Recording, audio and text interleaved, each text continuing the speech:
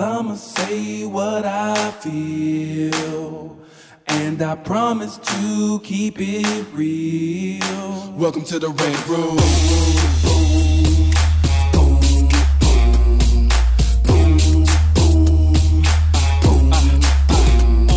So you wanna be a rider, well you gotta be a rider till your fears are diminishing, the doubts are behind ya. It's hard to grind and the business got me stressed in the Rant Room. We let that shit up off our chest. You know the street nerd has got no time for no caca. Sass in class, yes that's Mr. Bolakaja. Never have to guess when you're listening to Hilliard. He gon' bring more game than a shark playing billiards. It's all about the craft of screenwriting. It's exciting when you turn an outline into something enlightening. Your pen and words are like bullets in a gun. Write what you feel, say what you want. Welcome to the Rant Room. What's up, y'all? It's your boy, Hilliard Guest. I'm excited today. You guys are listening to the Screenwriters Rant Room. We keep it real, we keep it opinionated, and we keep it what? Wakanda forever. Yeah. On the show, on this show, we discuss entertainment, TV, film, music, culture, but our focus is always screenwriting, stories, craft, and shit like that. Little disclaimer, today is one of my 101 episodes, so y'all gonna dig in, get in, fill in. Look at them bars right there. You didn't even know I had it like that. Ready for Hamilton, look. Yeah, I'm supposed to kill him, look. So today, if you guys are grown, let's go ahead and get to the show. So today we got my man in the building, my home team, little bro, out here doing big things, Tomar Wilson, actor, writer himself. What's up, man? Welcome to the show. Thanks for having me. Indeed. It's fun to finally be here. I've been listening for a couple years. I know. It's crazy, isn't it? How did we meet? We've been on like Twitter or some shit? Or? Yeah, Twitter. I think I reached out like right after I started listening to the show. Okay. And I just started following you and started. Did I read one of your scripts? You did. That's right. No, you read one of my scripts during the... can I tell this story? Oh, yeah, please. So at the beginning of the pandemic, I was writing and I was like, I need to take this time. It was the first time I had time off and downtime. Oh. So I was like, you know what? Let me just reach out to some people I know on Twitter and see if they'll read me. Like, it doesn't hurt to ask, right? Sometimes you gotta ask, dude. So I sent you a mess. I sent you a direct message and was like, hey, we kind of like interacted a couple times on Twitter. Right. And just ask if you would read me, and you did. And I asked you and two other people. Everybody said yes. I mean, this was early pandemic, so... Well, that was the time to get motherfuckers, wasn't it? Because everybody's like, wow, everything just slowed down. What am I going to do? Mm-hmm. So then all of a sudden you get an email or you get a DM. You're like, you know what? I'll take time and read that right quick. Right, that's what I was thinking, too. I was like, nobody's going to work right now, so people just have free time. So I might as well get in where I can fit in, Exactly. So. Hey, do me a favor. Hit the off button. It's on the lower bottom right. Perfect. Thank you. Sorry about that. Yeah, but that's the cool thing about the internet and what's going on today, and why I'm always telling writers, actors and everybody else, like, you guys have it so different today. Like, we didn't have that at all. I just turned 51 last Sunday. You know what I mean? Happy birthday. So thank you, brother. Still look 28. Look at it. We vampires. Like, I'm just biting necks. And so I'm not too far behind you. You have a 19. I see you. Little trying to hide the gray hairs and stuff. I'll take it. 19. And But the kids today, I call everybody kids, don't worry about it. But the kids today have it a little bit different in the sense that the access for them to, to just go on Twitter, right, see somebody on there and DM the motherfucker and be like, hey, dude, love what you're doing. Mm-hmm. And when you get the moment, would you mind just giving me 10 pages or whatever? And people are like, you know what, 10 pages? I'll do that or whatever in general. You know what I mean? So we didn't have that. You had to literally search the shit out, do the stuff, actually meet them in person, build a relationship, go to coffee, go to lunch, and you pay it. Networking, it's a different thing now. Networking is a completely different thing. For sure. You got DMs, you got all of that stuff, interacting with those people. There are a few people, just because of the shows I've been in, that have reached out to me. Like, I'm sure. Randomly, Eric Heiser. Oh, did Eric? That's my dude. I started following him the day that he was coming to see the Book of Mormon. Oh, cute. So I guess he saw that I followed him, saw that I was in the show, and he was like, hey, can I bring my wife back? And I was like, of course, yes. Yes, definitely. Of course. They ended up not coming back because she wasn't feeling well, but we kind of kept this relationship. He was another person I reached out to. That's somebody to stay in touch with. Yeah. Eric is one of the best writers in town, so that's some smart shit. So welcome to the show, Tomar. Appreciate you having you. Like I was telling you offline, a lot of people, some people know that I used to be an actor, and a lot of people don't, because I never talk about it. You know, I never even. You it's like I drop had to hints here and there. I had to reinvent myself. So in the midst of that, like we talk about the pivot all the time, in the midst of pivoting myself, it's not in my vocabulary. So even when I'm out, for example, is it a bad thing? You feel like it's you just want to leave that part separate? No, I mean I'll throw it out like I do even when I talk about being a gay man. Yeah, you know, I'll throw it away. You know, I'll say, you know, I grew up here and blah, blah, blah, you know, being the young black gay dude, I just blah, blah, blah. I just throw it away. Yeah. So that they heard it and I don't have to linger on it. You don't have to have a big conversation about it. And they see I have no problem talking about it. Right. You know what I mean? And I do the same when I'm talking about, you know, I'm a former actor, you know, I did a lot of theater and dance and blah, blah, blah. I've toured, you know, all this and this. And then but I'll just throw it away. I don't dwell in the fact that, you know, I'm an actor and you know what I mean? Because I don't care about it anymore, you know, and so it's different for me, you know. But as somebody who still aspires and is still in the midst of it all like you are, and we'll get into your story, I think it's important to talk about it because of most people don't have the names of those shows behind them like you do. You know, like a lot of people, and you probably have heard this too, and I know we're jumping on welcome to the rant room. But a lot of people come here, and matter of fact, I was telling you earlier about this big meeting I had yesterday for this TV show. And I was talking about, you know, because you're asking me questions about my producing. And I was telling them, you know, I've probably been in a couple hundred, you know, casting sessions as a producer or, you know, whatever. And so lots of different things that I've seen. One of the things I've learned about myself is I'm a bit of a theater snob. Yeah. And it's true. It's really, really true. Like if I say, oh, you went to Tisch, oh, you went to ACT, and you know what I mean? Oh, you did some theater at Berkeley. I'm like, oh, okay. Oh, you went to blah, blah. You know, I start doing that. I just, you know, it's like, oh, you really must be pretty good in order to do that, to hang with those dogs. You know what I mean? So, because if I just see, you know, acting 101 at, you know, some name that I never heard or some, you know, whatever voiceover course, I'm like, I'm just going to be honest because I can't tell you how many times I've been in casting sessions. And I'm the type of producer, I let the director and them do whatever, and then say, Hillary, do you have anything? I'm, you know, let me test Tomar on this one little thing. And I'll be like, do me a favor. On that one part, go up stage and do this one thing and, you know, turn around, maybe just go to the door and, you know, slam the door on her, whatever, just to test to see, are they hearing me and what are their instincts so that it feels smooth, right? Because you can skip some steps, like with training, like that's what happens. Right. Like you don't have to start with that stage right, that stage left. You know, when you see a certain school or a certain like level of training, you know that you don't need to be that basic. But you can also be, but that's my point. When you do theater though, as you do, it teaches you understand because in rehearsal, they're constantly saying, okay, and you're going to come from upstage and you're going to blah, blah, blah, blah. You'll come from left wing and you'll do that, blah, blah. You know what I mean? Yeah. It's like all those things are there. Yeah. So it's secondary to you. I can't tell you how many times I've been in auditions and gave an actor, you know, an adjustment of something. I want you to go upstage and do blah, blah, blah. And they're like, what's upstage? Yeah. And I'm like, I can't. I can't. You know what I mean? And so, of course, the bitch didn't get the job either. It's like little stuff like that. I can't stand it. I'm like such a snob about it. And I know I got to work on it. But there have been every blue moon, somebody just has it without it. Some people are just very natural, as you probably have seen too. But then you decide if it's worth the investment. You know, if they have the talent, you're like, okay, I can work with that. For sure. So, like I said, welcome to the show, Tomar. Let's go back and tell everybody like where you're from and how you got into the game and exactly what it is you do. You know? Great. Okay, that's enough. Scene. My name's Tomar Wilson. I am originally from Kansas, Topeka, Kansas. Grew up, my mom country ass, look at it. Yeah, you know. My mom and my stepdad were both in the Air Force, so I was a military brat. Me too, yeah. I kind of bounced back and forth between my parents and my grandparents in Kansas.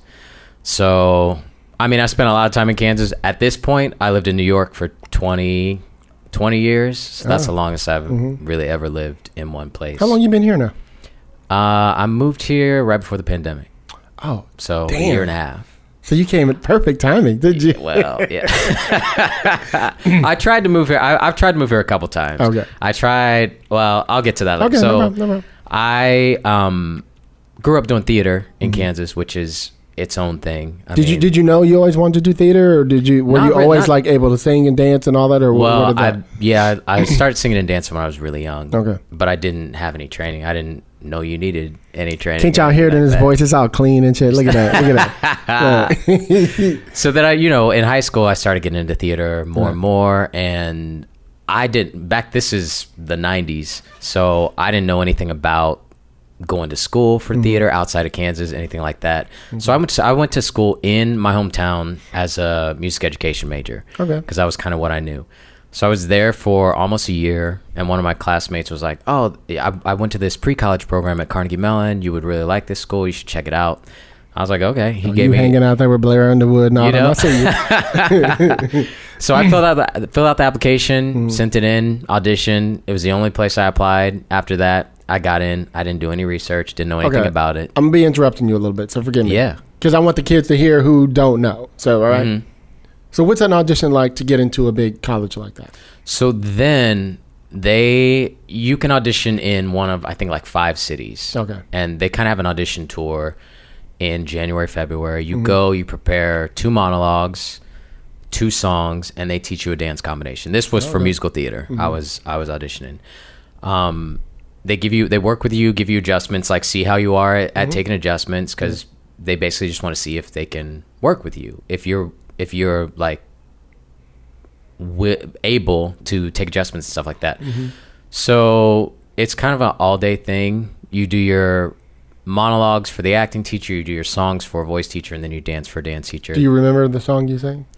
I sang All I Need Is a Girl from Gypsy and a Frank Wildhorn song. I can't remember the name of it. Because I grew up in Topeka. We never did Dreamgirl. I was the only black kid in theater. We never did any black shows, you know. My senior musical was Fiddler on the Roof, you know. So that gives you a little bit of like the theater training I was coming from. You urchin number 3, right? So yeah, it was like an all-day process. They kind of like work with you, see what happens. I didn't really expect anything from it. I found out a couple weeks later I got in, moved to Pittsburgh, Pennsylvania, and did it. I was there for 3 years. And then I auditioned for Ragtime, for the first national tour of Ragtime, and got that. So I left school my junior year to do that. Okay.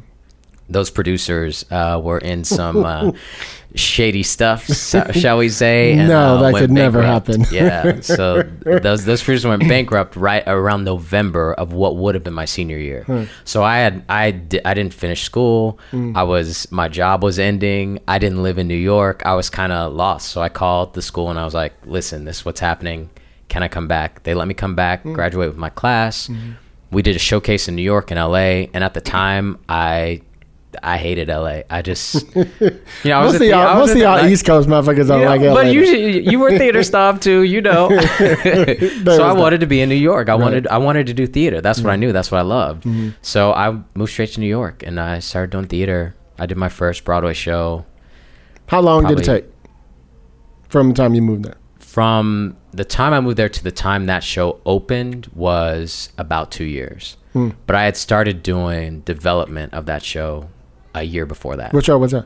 It was called The Adventures of Tom Sawyer. Okay. It was a really expensive children's show that didn't do it. It opened between 42nd Street and the producers and was a huge flop. It ran for 2.5 weeks. But you know what? I feel like that was a good experience to have. My first experience was a flop. So I knew that was a possibility, and I didn't take anything for granted after that. I've been in hit shows since then with a lot of young people who are like, "Oh, this is the life," like I'm the shit, and I'm like, "You're not," because everything can change. Like we learned with COVID, everything can change overnight. But when you're in a hit show that doesn't look like it's going anywhere, you don't process that. Right. But I know from the beginning, like when a producer says everything's okay, you can be like, "Okay, like I believe you a little bit." Let me ask you a question. So sometimes because right now you're currently, and we'll get to where you are right now, you're currently in Hamilton here at the Pantages. Pantages, yeah. Is it harder well, I'm trying to figure out the best way to say this. So you have your main cast, right? You have your swing cast, and then you have ensemble. Is that? So there's basically on-stage cast and off-stage cast. Okay. And the on-stage cast, it kind of is broken down by contracts. So there's principal contracts and there's ensemble contracts. Right. Like Hamilton, Burr, Washington, Angelica, like those are principals, and then the dancers are ensemble. So in the offstage cast, there are swings who cover the ensemble, and then there are standbys who cover the principals. Okay. I'm a standby, so I cover 3 of the principals in the show.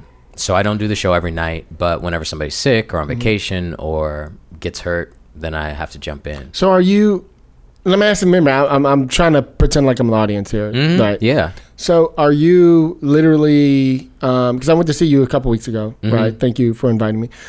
And it was really cool. So I kept thinking, I wonder if he's like backstage right now, like in his Burr outfit, like just in case something happens to Burr, like, or how prepared are you in case something? So we have to be ready at any time. We don't have to be dressed, right? But we have to be ready. We have to be in the building. Okay. Every night during the show. We get to leave maybe 15, 20 minutes before the end of the show. Okay. But we got to be there every night. We don't just like wait in the wings. We can be in our dressing rooms or we can be watching in the house or doing other things. It's kind of the perfect job for me because when I'm not in the show, I can put my headphones in and write, you know? So it's great. That's 3 hours that I have to be in one place that I can dedicate to writing. Okay. Once I'm comfortable with, I was about to say, because you're probably watching the show a lot at first. Yeah, because we were off for a year and a half, right? So it was a lot to jump back in and like relearn all these roles because it's a lot of words and a lot of figuring out where you need to breathe. And you got to jump in and out of different characters depending on which one you got to play that night. And and sometimes you rehearse one in the afternoon and have to do a different one at night. Oh. It's a lot on the brain. And that's hard for writing too sometimes because it's a workout. So then I sit down to write and I'm like, I don't have anything left. I can't do it. I can't do it today. Totally understand that. I was telling my husband because for the past 3 years I've been just developing shows for some pretty big people, and finally like 2 or 3 weeks ago, like right before my birthday, I was like, I think I'm a little burnt. I'm a little tired. I've learned a ton. It was fun. It was cute. I need to just get back on another show. So I called my agents and my reps and I was like, put me back on the show. Yeah. Which is why I'm starting to, meet showrunners again. And what I found is the normal me is really good at multitasking. I'm always doing 3 projects at once, always, And so, but I feel like now I'm a little too, I'm just burnt. Physically, like mentally burnt. That's real. That's so real. I'm especially really after the last 2 years that we've been through too, on top of everything that you've been putting. Because this better than I do, but when you're writing something from scratch, it's a whole different muscle, and it takes so much more energy and so much more work. So for you to have been doing that for the last several years. And a lot of them are, we get brought in to do, me and my producing partner, we get brought in, to Pamela, pitch, to pitch on IP, different books and stuff. So like I'm in the middle of 2 books right now, that is just, one of them is this thick Lord of the Rings type of book, in that world, and it's just like, it's a lot. Because you got to do all that work. You got to read, you got to come up with your pitch. That's one of the things about this side of the industry that I'm still wrapping my brain around. I mean, I guess as actors, we have to prepare, audition sides and stuff like that. But that is not anything compared to all of the work that goes into pitching on a project like that. I mean, they're one and the same to me in its own way. If you think about getting that monologue just right and your 2 songs, because you might start one and be like, no, give me more upbeat one in the middle of it. Yeah. You know what I mean? You were like, okay, quit, switch, right? Yeah. You know what I mean? And so I think they're in the same vein of the same muscle. But here's the thing for me, that it's actually just a little bit easier to take something that's IP than it is to create. Like kind of what you were saying. Like it takes less energy from. Yeah, because you already have the thing. Like, for example, it's easier for you. I'm sure you've read your friend's scripts and gave them notes, right? And you see where the holes are or things that they could do to make it better, to make it get more attention or whatever.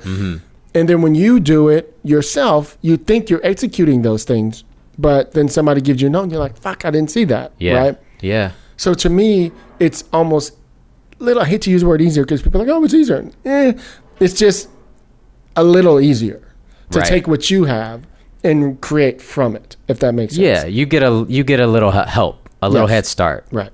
You know. Right. Let me ask you. So you moved to New York. You go to Carnegie Mellon. Carnegie, is it in New York or is it in? No, it's in Pittsburgh. Pittsburgh, right? Yeah. So then you moved to New York. Then I moved to New York. Got after. it. Yeah. You got on a show. What was so that show lasted for 2 weeks. So what happened after that? Well, I was young and naive, and I'm loyal. Like I was like, my agents were like, okay, here's the next audition. I was like, wait, I just got this one. Like, can I enjoy this and like live in this? I mean, they knew better than I did. They were like, this show's not gonna run. Right. But when you have to do it every night, you have to believe in it. You know, otherwise, like you're out there, and you know, I wanted to be invested. So I was a little bit heartbroken. It's hard to do a flop. You put everything into it. It's the same with creating a TV show. You put all of this energy and work into it, and then either people don't respond to it or it just doesn't work. Right. So it's heartbreaking, and it takes a lot out of you. So that ended after 2.5 weeks, and I just started going on other auditions. I was lucky enough to get another job within a week or two. This is not a normal path. My path is not normal at all. So I got another. But let me just interrupt you with this though. This is what I found. Even back, I remember when I was an actor, this is what would happen. And even now, like when I'm in the middle of, you know, meeting producers or whatever, and I just finished doing this other thing, you're riding on energy and you're riding on confidence. So you come into the room different than you did when you're trying to get something. You know what I mean? Yeah, that's true. Sometimes you see that, and I see that, I'm like, oh, this person just finished the job. They're still feeling it. Yeah. You know what I mean? Yeah. Yeah, but go ahead. I'm sorry. But that's the best auditions I've had are either jobs that I didn't think there was any chance I was going to get or jobs that I didn't need.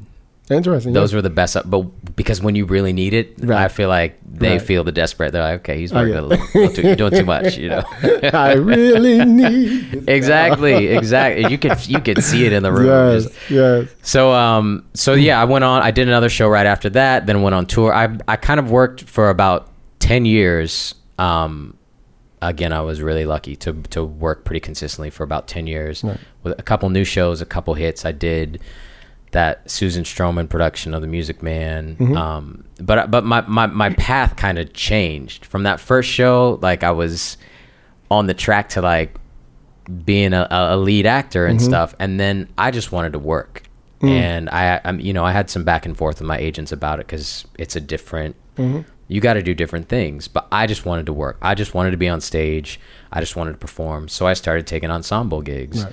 And I was happy with that. I've never wanted to be anybody's star. I just want to do the work. Like I enjoy it. So my path kind of shifted, and it was easy for me to get those. Sometimes you got to pivot. Yeah, it's true. It's true. Sometimes you rhyme slow, sometimes you rhyme quick. Yeah. And that's what I wanted at the time. I was cool with that, you know. So I went on. I did Mamma Mia. I did Hairspray. I did a production of Hair.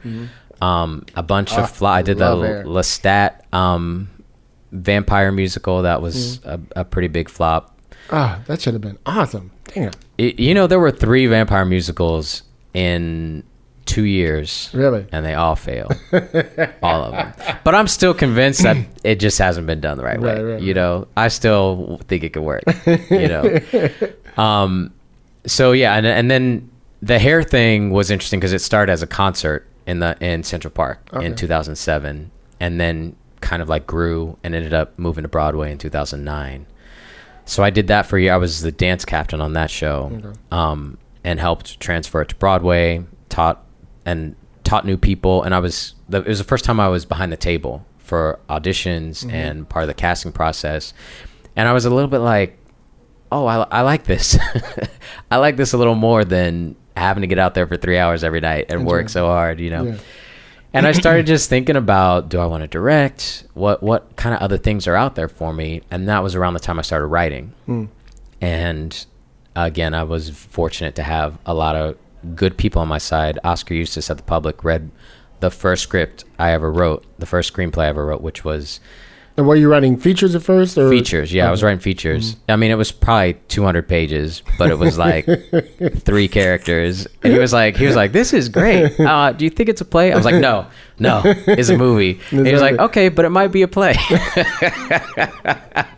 The scenes go on for 12 pages each. But it was the kind of thing, like I had read scripts. I read movie scripts for auditions and stuff, but I was reading them in a different way. I was reading them as an actor. Right.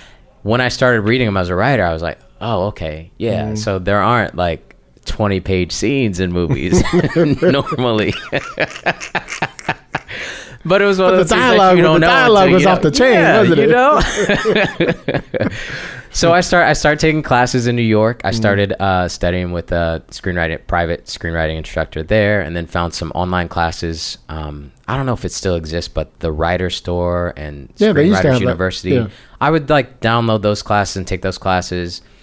And then I can't remember if it was where I found it, but I got hooked up with Pilar on the page. That's my girl right there. And I took her class. I did a consult with her on a feature that I wrote that was a Nickel quarterfinalist. She helped me with some stuff on that. And then I took her class. And by that time, I had done the Book of Mormon for a few years and then started doing Hamilton. Who were you in Book of Mormon? I was one of the guards. And I played I eventually was the doctor after a while.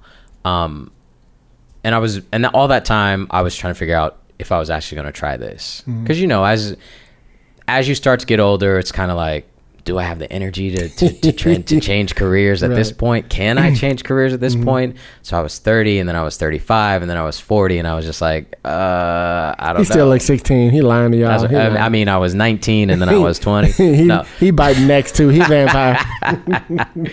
But then, you know, I got this Hamilton gig. I had applied for a couple fellowships right before I got Hamilton at the end of 2017. Okay, you know we got to talk about the auditions for Hamilton. But go ahead, finish your thought. Okay, yeah, I'll come back to it because that's a lot too. Yeah. And I had applied for this fellowship with Universal, their feature fellowship, and made it to the interview round, but I wasn't going to be able to do the fellowship because I had just signed my contract with Hamilton. Oh. So I did the interview. I felt good about it. I felt good about all of that, and I was like, you know what? Next year I'm going to do this. So I did it. I did like a year and a half at Hamilton in Chicago. Okay. The beginning of 2019, I was like, this is it. I'm moving to LA. I'm going to try. Was that the first place they toured? Chicago? Or was it? That was the first company they opened after Broadway. Okay, right. Yeah. I came out to LA. I was here for probably a day and a half, and Hamilton called and we're like, hey, can you come and do Burr? brother man. Yeah. What are you doing? You've been gone for like 2 days. You know? Let me holler at you guys. And they were like, they wanted me to go to one of the tours, and they were in Kansas City, and I was like, well, my whole family is there. I can't not go play Burr in Kansas City. So I went and did Burr in Kansas City, and they were like, you got to play him the whole time? I played him for part of the time. Okay, cool. Because the guy who was playing Burr on that tour was working on some other things, so he was in and out. Nice. And I was like, great, I can come in, I can do those weekends that he's gone.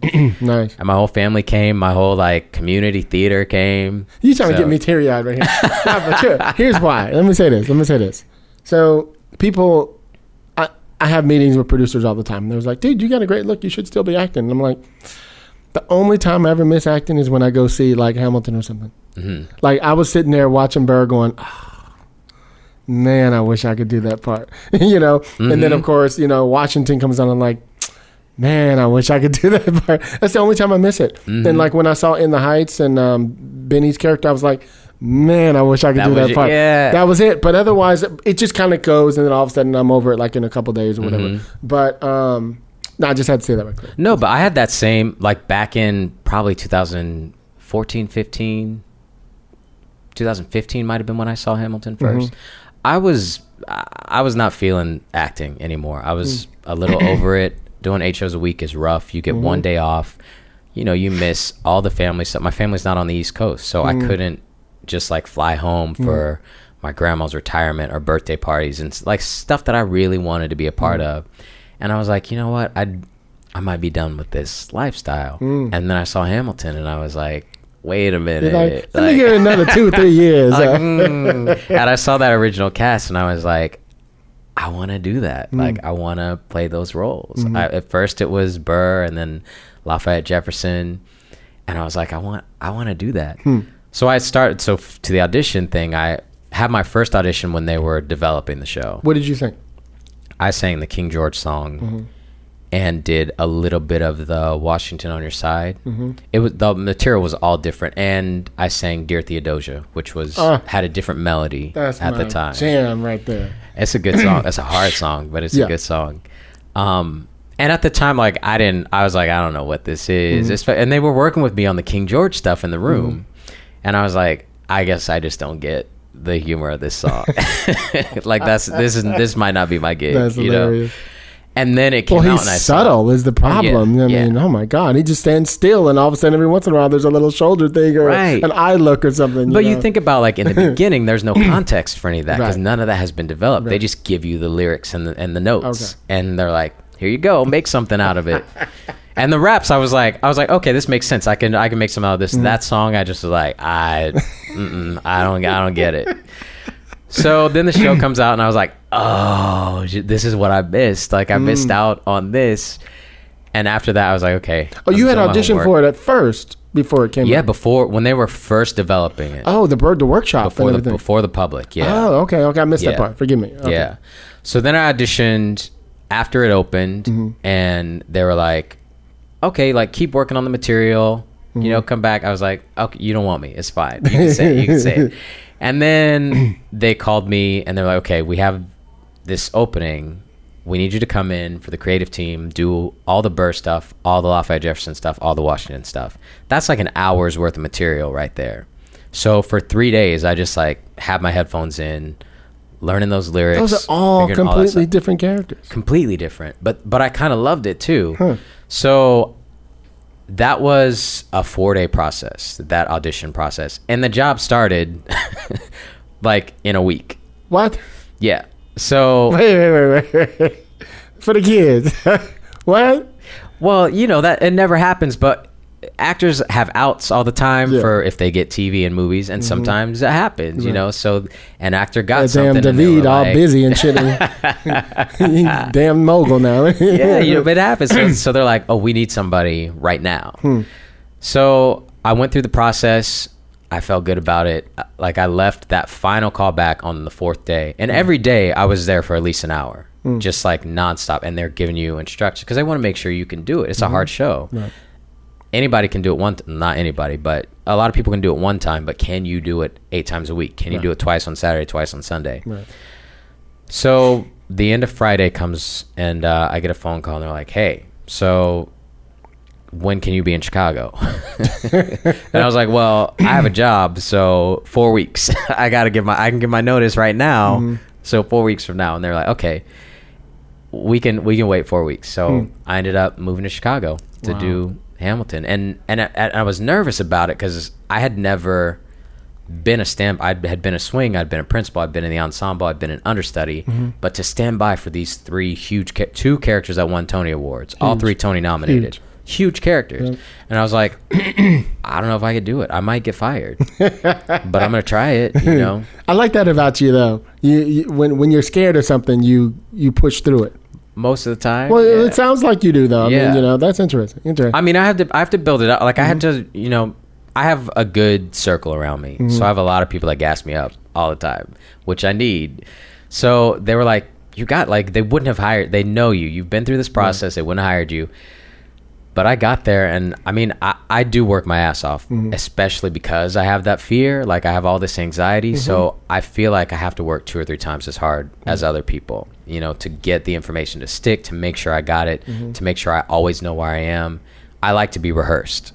And that's a big reason that I don't love, like, improv. And even sometimes acting on camera is not great for me. I like the rehearsal. And they're like, okay, we run it once. Okay, camera. I'm like, wait, we don't get to rehearse? I have a funny story. Like, I was going to try something. My first TV gig, I did an episode of Law & Order that Mario Van Peebles directed. Okay.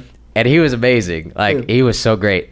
But we get there, and it's just me and two of the regulars on the show.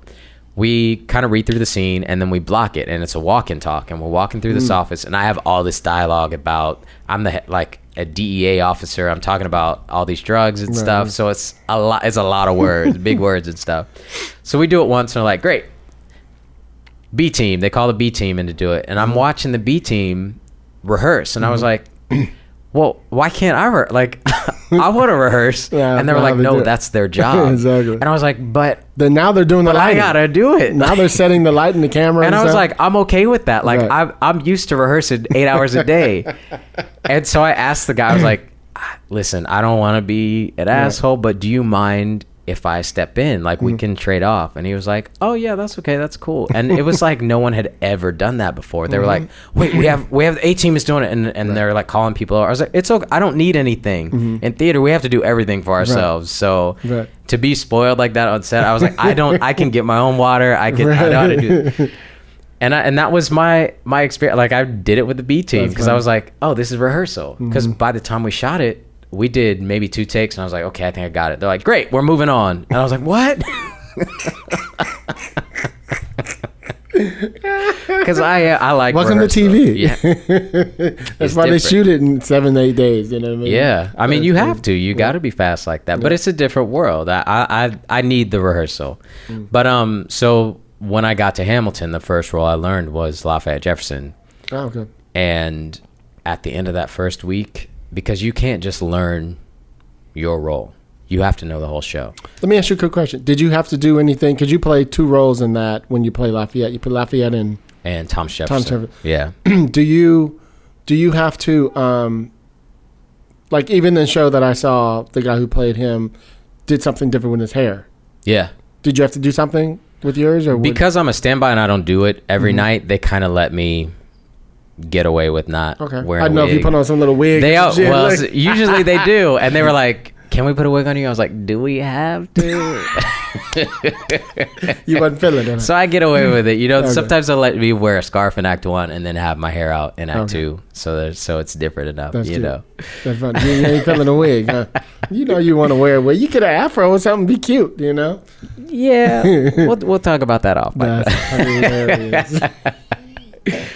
But so you learn these roles. I always say I'm gay, but I ain't that gay.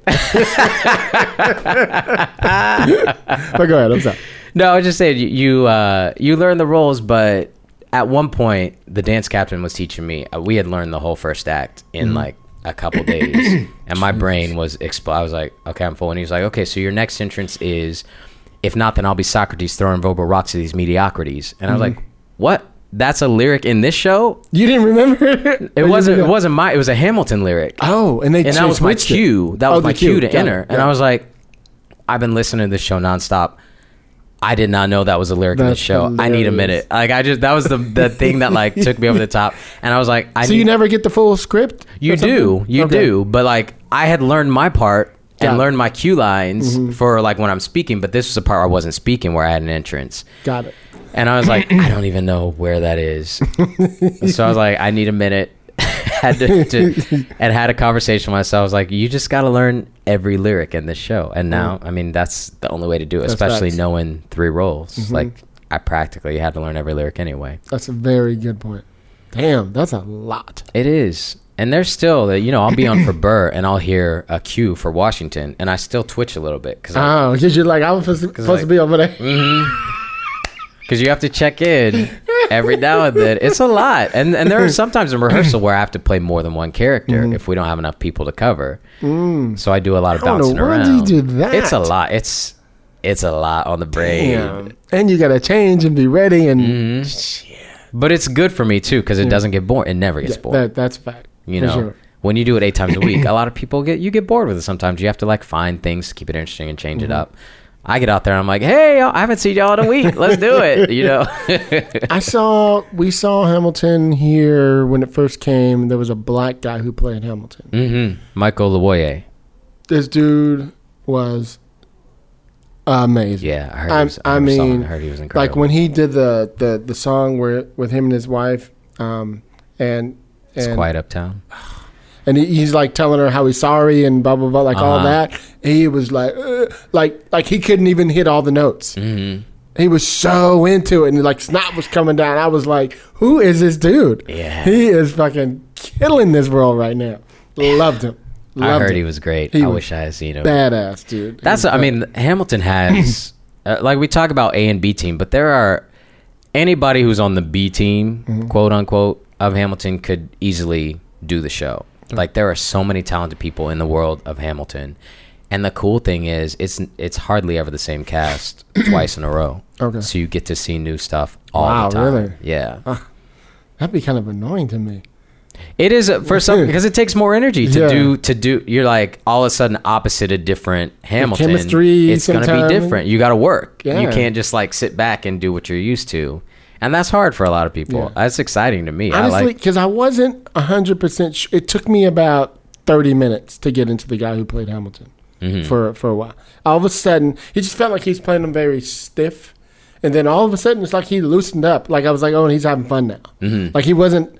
Like I was like, you also saw the very first rehearsal. I mean, it was still dress rehearsal. And first audience in like 2 years. I understand all that, but he loosened up at some point, and I was thinking, just from my old theater ways, I was going, I wonder if this was like he was one of the people they had to throw on really quick, and he just had to jump in. Like that's where I was at. But then at intermission, me and my husband were talking. I was like, no, this is rehearsal.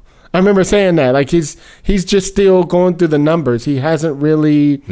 He's still trying to find him, you know. But I felt like the whole second half he was in. Yeah, you know what I mean. The first half I was like, "Come on, dude, give me some shit," and all of a sudden he started having fun, and I was like, "Okay, now there he is. There he is." I watched. Excuse me.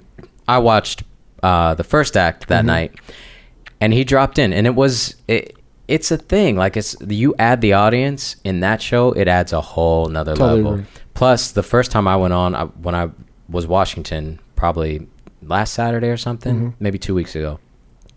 You look out and you see all these people in masks. It threw me off. Like I know everybody's wearing a mask in the audience, but it just was something so different. And you're like, oh yeah, this is a whole different thing, and I haven't done it in 2 years. Right. And am I ready? And do I know what I'm doing? So for that first night, for them to come out to all that applause and all of that, everybody was like, the adrenaline was coming at you too. Yeah. And you get 30 people with all different energy, and it took a minute for it to settle down and for everybody to be like, okay, we know what we're doing. Let's like ground this a little bit and have fun. You know, interesting. That's cute. That's the point of like dress rehearsals and previews, is for everybody to work through all of that stuff. Right. You know, that this is a really great cast. This cast is here now. They're so solid. So let me ask you. So let's take this hypothetically. So because it sounds like it's the type of show that's always turning people around, right? Your contracts probably aren't extendedly long. I'm not sure. Let's just say they're 6 months at a time. I'm just generalizing. And so their turnaround is a lot faster, and and you guys do, it's a lot of work in the show. You guys are probably exhausted when the shows are, everybody's on the stage a lot. It's not like one of the shows where it's, Hamilton and, Burr. Right. It's like, no, there's 9 other people doing some other shit on the other side, dancing or posing or taking tableaus or whatever, you know what I mean? There's always something moving, which I love. And I'm wondering this. So for the actors out there listening, what is it like to say the show has been running? Like now you guys are in production. You guys are fully going now. Audiences are coming in. They're paying the full amount and et cetera, et cetera. What's it like as an actor coming in and you're going up in 2 weeks? Like how often are you actually on the stage with the entire group, or are you just mostly with the dance captain going around? You know what I mean? You mean when you're added into the show, like after it's already up? Yeah, when it's already up. So typically, most Broadway shows you get 2 weeks to go into. Hamilton is a beast. Like I've never seen anything like this. So people, I think at the minimum, if you've never done the show before, get 4 weeks. Oh, okay, that's good. And most of that time is in the studio with the dance captains, the associate director, associate choreographer, and the music director. So you have all these rehearsals going during the day, watch the show at night, sometimes rehearse during the show at night. And then typically the week before you go in, you'll have a rehearsal with all of the swings and standbys. So you'll get to be on stage with the offstage and they're cast. all playing all those roles. Yeah. Got it. So just so you start to get people around you and start to feel what that's like, because you can do the show with just you and the dance captain. Yeah. And you're But you not gotta going to hit watch out for that anybody. You're little not going to run spinning anybody. thing, and you Yeah, gonna fuck that around and turntable. trip. Yeah. Oh yeah. But then there's all that to get used to. There's the lights. There's the turntable, and that turntable is it seems easy. And Timing. Like is my first time, I was like, everything. oh yeah, this will be. I stepped on that mother. Anyway, it's a lot to get used Yes. to. So you'll get like a little rehearsal on stage, and then typically before you start, either the afternoon before you go in, or maybe the Friday before, if you're going in on Tuesday, you'll get a full put in. If you're in an onstage person doing the show every night, where the cast that you will mostly do the show with will be there. Okay. You'll be probably the only one in costume, but you'll get lights, you'll get a microphone, you'll get all the technical stuff. Your dressers will be there to talk you and walk you through all the changes and stuff. But if you're not somebody who's on stage every night, you don't always get that. Sometimes your first time with all those people and all of the elements, you're doing the show. I was going to ask you, is it the same for the ensemble then, where they get to get bit with a whole group like that? If you're full-time on stage ensemble, yeah, you get a put in. But if you're not, then it's just some. They're good about sometimes. Take they're your like, notes down. Yeah, like Hamilton's only do 7 shows a week, so we have different Hamilton every Sunday night. Oh, I didn't know that. So those Hamiltons get a put in. So sometimes they'll be like, "Oh, okay, you haven't done this Ensemble Woman 2 track, so we're going to put you in this put in." So they try to get people in when they can. If it doesn't affect like the other people doing stuff. They're really good about figuring out schedules and trying to get you in, but sometimes it happens that you might not get a full run through before you have to do it. That's part of the job of being a swing and a standby. You know, Interesting. That's a trip. you just got to be ready, know what you need to do to be prepared. Right. How do you take care of your voice when you know you're up there all the time like that? Water, No. yeah. You don't need like So honey much and water. tea and all that hot water, whatever you call it. I mean, I have allergy issues, so I do all of the stuff I need to do for that. Right. But otherwise, water. There's this pastilles, or there's this spray called Singer Saving Grace that people love. That's What does it do? Does it it's open like up it's your- like glycerin. It just is like coats your throat. Okay. Because now, like with the air systems and air purifiers, it gets dry. It can get plus the cold air, it'd be freezing in them theaters sometimes. yeah. You know what I mean? It gets hot pretty quick. Like when we're rehearsing during the day, it's so cold. Everybody's got layers on. But at night, when the lights start and the audience is in there, it warms up probably like a half hour into the show. I figure it's probably hot up there.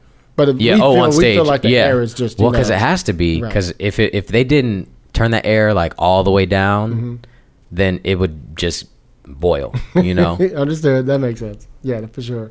But mostly like water, sleep. That's one of the hard things about the job is people think, oh, you only work 3 hours a day, but you have to like gear your whole day toward what you have to do at night. If I don't get a certain amount of sleep, B flats are not coming out. I'm not a natural tenor or a natural singer like that. Like I have to work at it. So if I don't sleep a certain amount and drink a certain amount of water, then it's not happening. Okay. So I have to structure everything based on the show. And since I don't know what I'm doing on any given night, I got to be prepared All the for time. any of those roles, Wow. So you get like one day off a week. Mondays, yeah. So you guys got a show tonight. God damn, that's crazy. Yeah. And then rehearsals. We don't usually rehearse on Tuesdays, but Wednesday, Thursday, Friday, we can have rehearsals too. Are they expecting you to be full out during these rehearsals, or you guys just marking stuff? Not all the time. Usually it's marking, especially if you have to do the show that night. Okay. They want you to save your voice. They want to know you know what you're doing. But at this point, the unique thing about the LA cast is all but one person in this cast has done the show before somewhere else. Okay. So it's a lot of people from Broadway or from like the Hamilton did it in London. A bunch of people from Chicago and people from tour. So they know that we have all done the show because they like handpicked this cast to be here. Okay. So everybody knows what they're doing. So they can trust that Right. if I'm marking and I'm going to 10 over here, they're like, okay, we know he knows it. How much room do you have? Like there was a moment. I want to say it was in Act 2. For just here's one example that I remember when the king finished his last moment. He goes to sit down on the stool. On the stool, and he starts doing his little dance. And I can't remember if it was Hamilton or Burr. It was Burr. Burr looked up and started like cracking up. Yeah. I was like, and me and my husband started cracking up too because he like couldn't get out his next lines. He was still laughing like during it, and he was like whatever. And so, and I was wondering, how much room do you have to have any kind of improv? Like for example, just to hear me out, I know I'm over talking. No, not at all. Hamilton. Like she said, the thing about they named the cat Hamilton or whatever, and he says Martha Washington. Yeah, Martha. Yeah. And he says he said meow. He's like meow. He didn't say like that, and then he chuckled like, "What did you say?" You know what I mean? So like, how much of that can you do, or is it just like they can do that? I would say not very much. Okay. You know, they're strict about the notes. Mm-hmm. The lyrics and the spacing, like that all has to be there. Now within that, you know, you can say a line differently or like have a different intention. If it still works, great. Okay. But they don't like changing up lyrics and stuff. That I don't. He may have done that in London. The meow thing. Right. I don't know, but. Because I was saying it with him, and he's talking about meow. I'm like, meow. You're like, that's not the line. But the dude looked at him like he wasn't expecting it or something. But maybe he didn't. We all had that reaction. Okay. I ain't gonna get him in trouble now. No, I mean, I think it's something he worked out because the creative team has they've been there. They've been in the process. Right. It's hilarious, and I think because people expect it to be what's the line? That's true, is what he said. Is what the line is, right. And people expect that, so it kind of like. It's like, oh, he did something different. Yeah. Because now everybody knows the show. Everybody knows either the album or the Disney Plus version. Mm-hmm. So it's nice to like pull people out. So you came here to LA. Did you come here because you decided you wanted to write? Was that what it was? Originally I did. And then, you know, I've tried to leave Hamilton 3 times. I remember because we were talking last year. You're like, They keep pulling me back in. It's hard to say no. But originally I came out here to write. And then when I went back on tour, they also told me, hey, at that point it was like 15 months from now, we're going to open an LA production. Will you do that? And I was like, yeah. I mean, I've been trying to move to LA for a couple years anyway. So when I moved out here in the beginning of 2020, I moved out here for Hamilton. Okay. Because we were supposed to open in March at the Pantages. Right. We rehearsed in New York, got back here March 7th, did our tech rehearsals. And then the day before our first audience was when we shut down for COVID. That must have just been devastating to everybody. It was rough. Man. Because a lot of people like moved their lives out here. People who weren't from LA moved out here for that. So, but I mean, I wanted to be here anyway, so I stayed. And that was, you know, all the stresses of 2020 aside, a lot of the isolation was good for me. It was good for my writing, and I applied to the UCLA professional program and did that for that time that we were off. So it was kind of great that I was able to really invest in the writing side of things. And so by the end of that program, like a week or two before we ended, was when Hamilton was like, hey, we're opening back up. And I was like, okay, am I gonna, I feel I've been writing every day. I wrote 3 scripts in the last like however many months. I feel like now is the time to try it. So I was like, you know what, Hamilton, thank you for everything. I'm actually going to try this writing thing. And then they called me a month later and they're like, we start rehearsal in 3 days. Can you please come in? And I was like, okay, I'll do it for a couple months. Because what I'm learning about writing is everything takes a lot more time.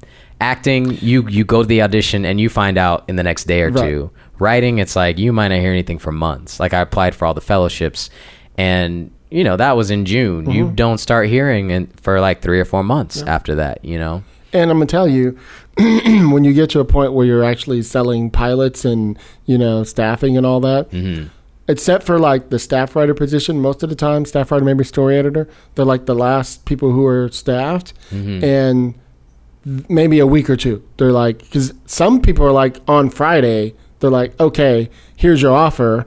We start on Monday. You know what I mean? It works like that. And then some people, like when you get past like co-producer and producer, all of a sudden those deals are still being done. The room is started. You're sitting there. You don't even have your full contract yet.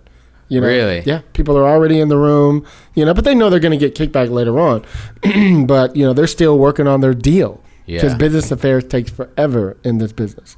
So if you sell a feature film, same thing. It might be 6 months before you get paid, or longer. Yeah. Depending on what the company is and how you're, how aggressive your agents and stuff are, So it's good to anticipate that, which is why they say you need to have 6 months, 9 months, a year's worth of money set aside just in case some shit happen. Yeah. And it's going to happen.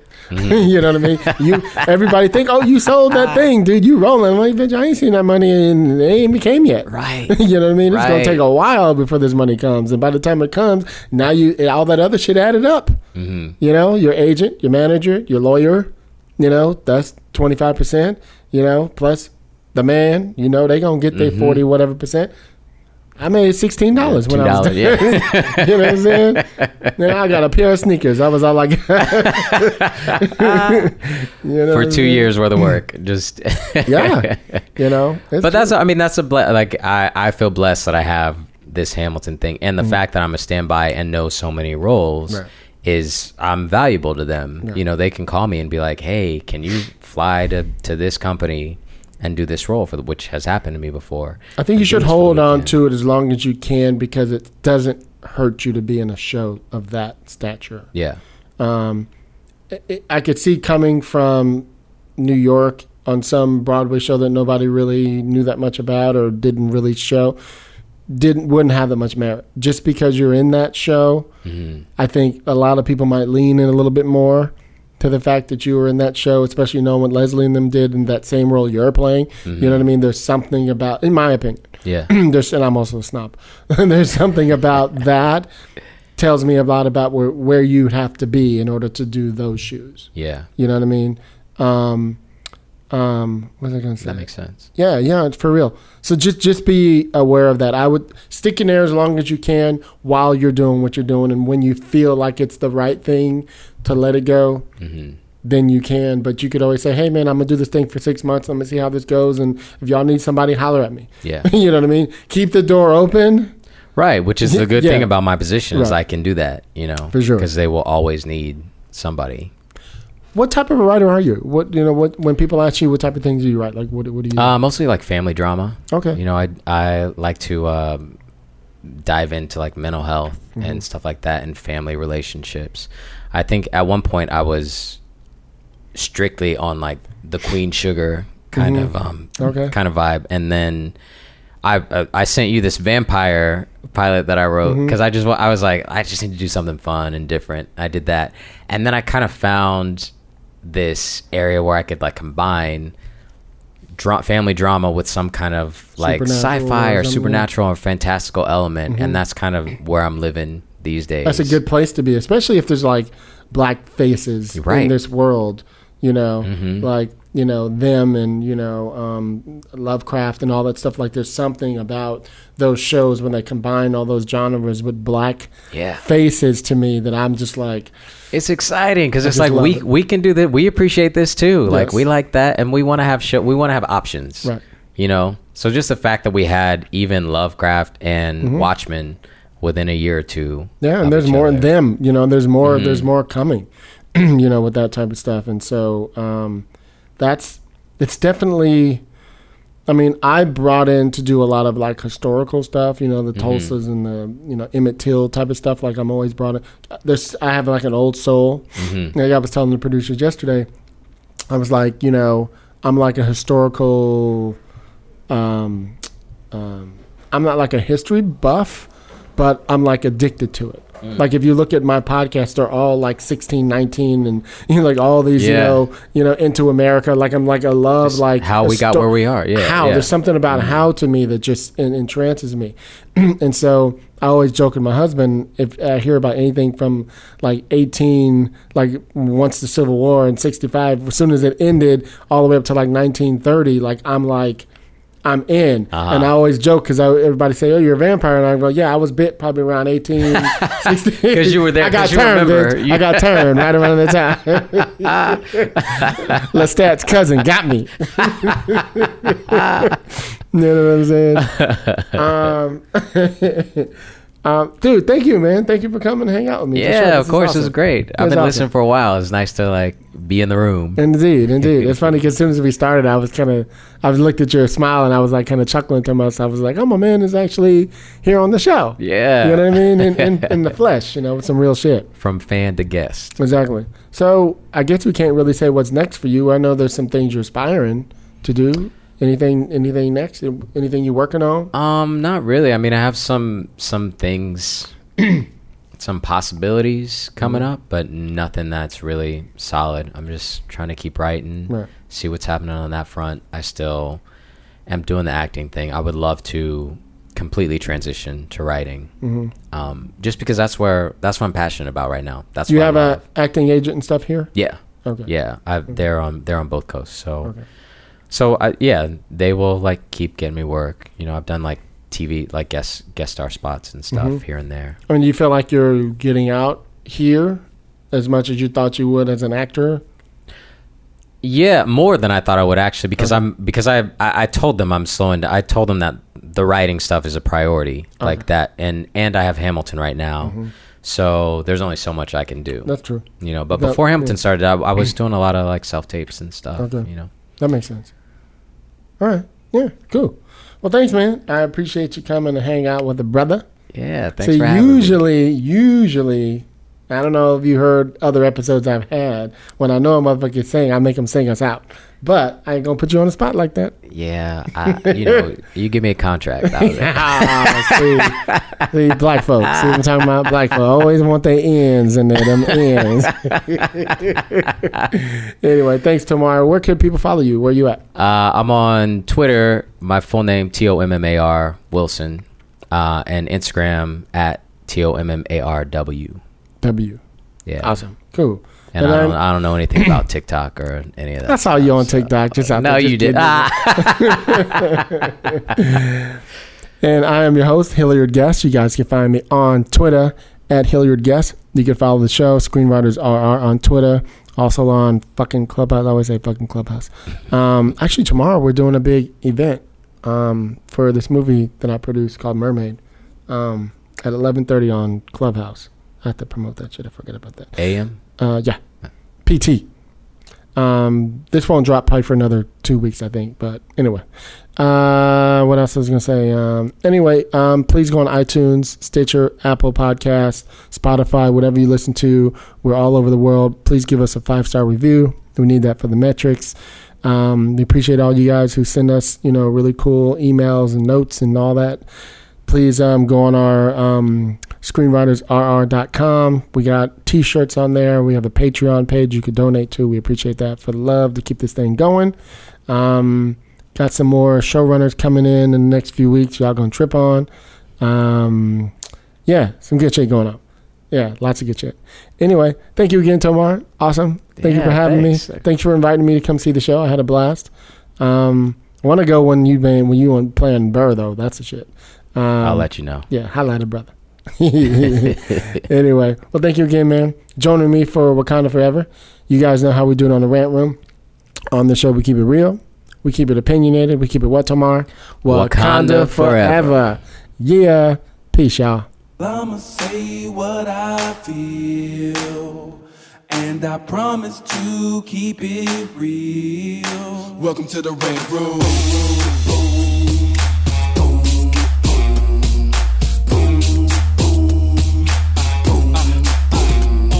So you wanna be a rider, well you gotta be a rider till your fears are diminished and the doubts are behind ya.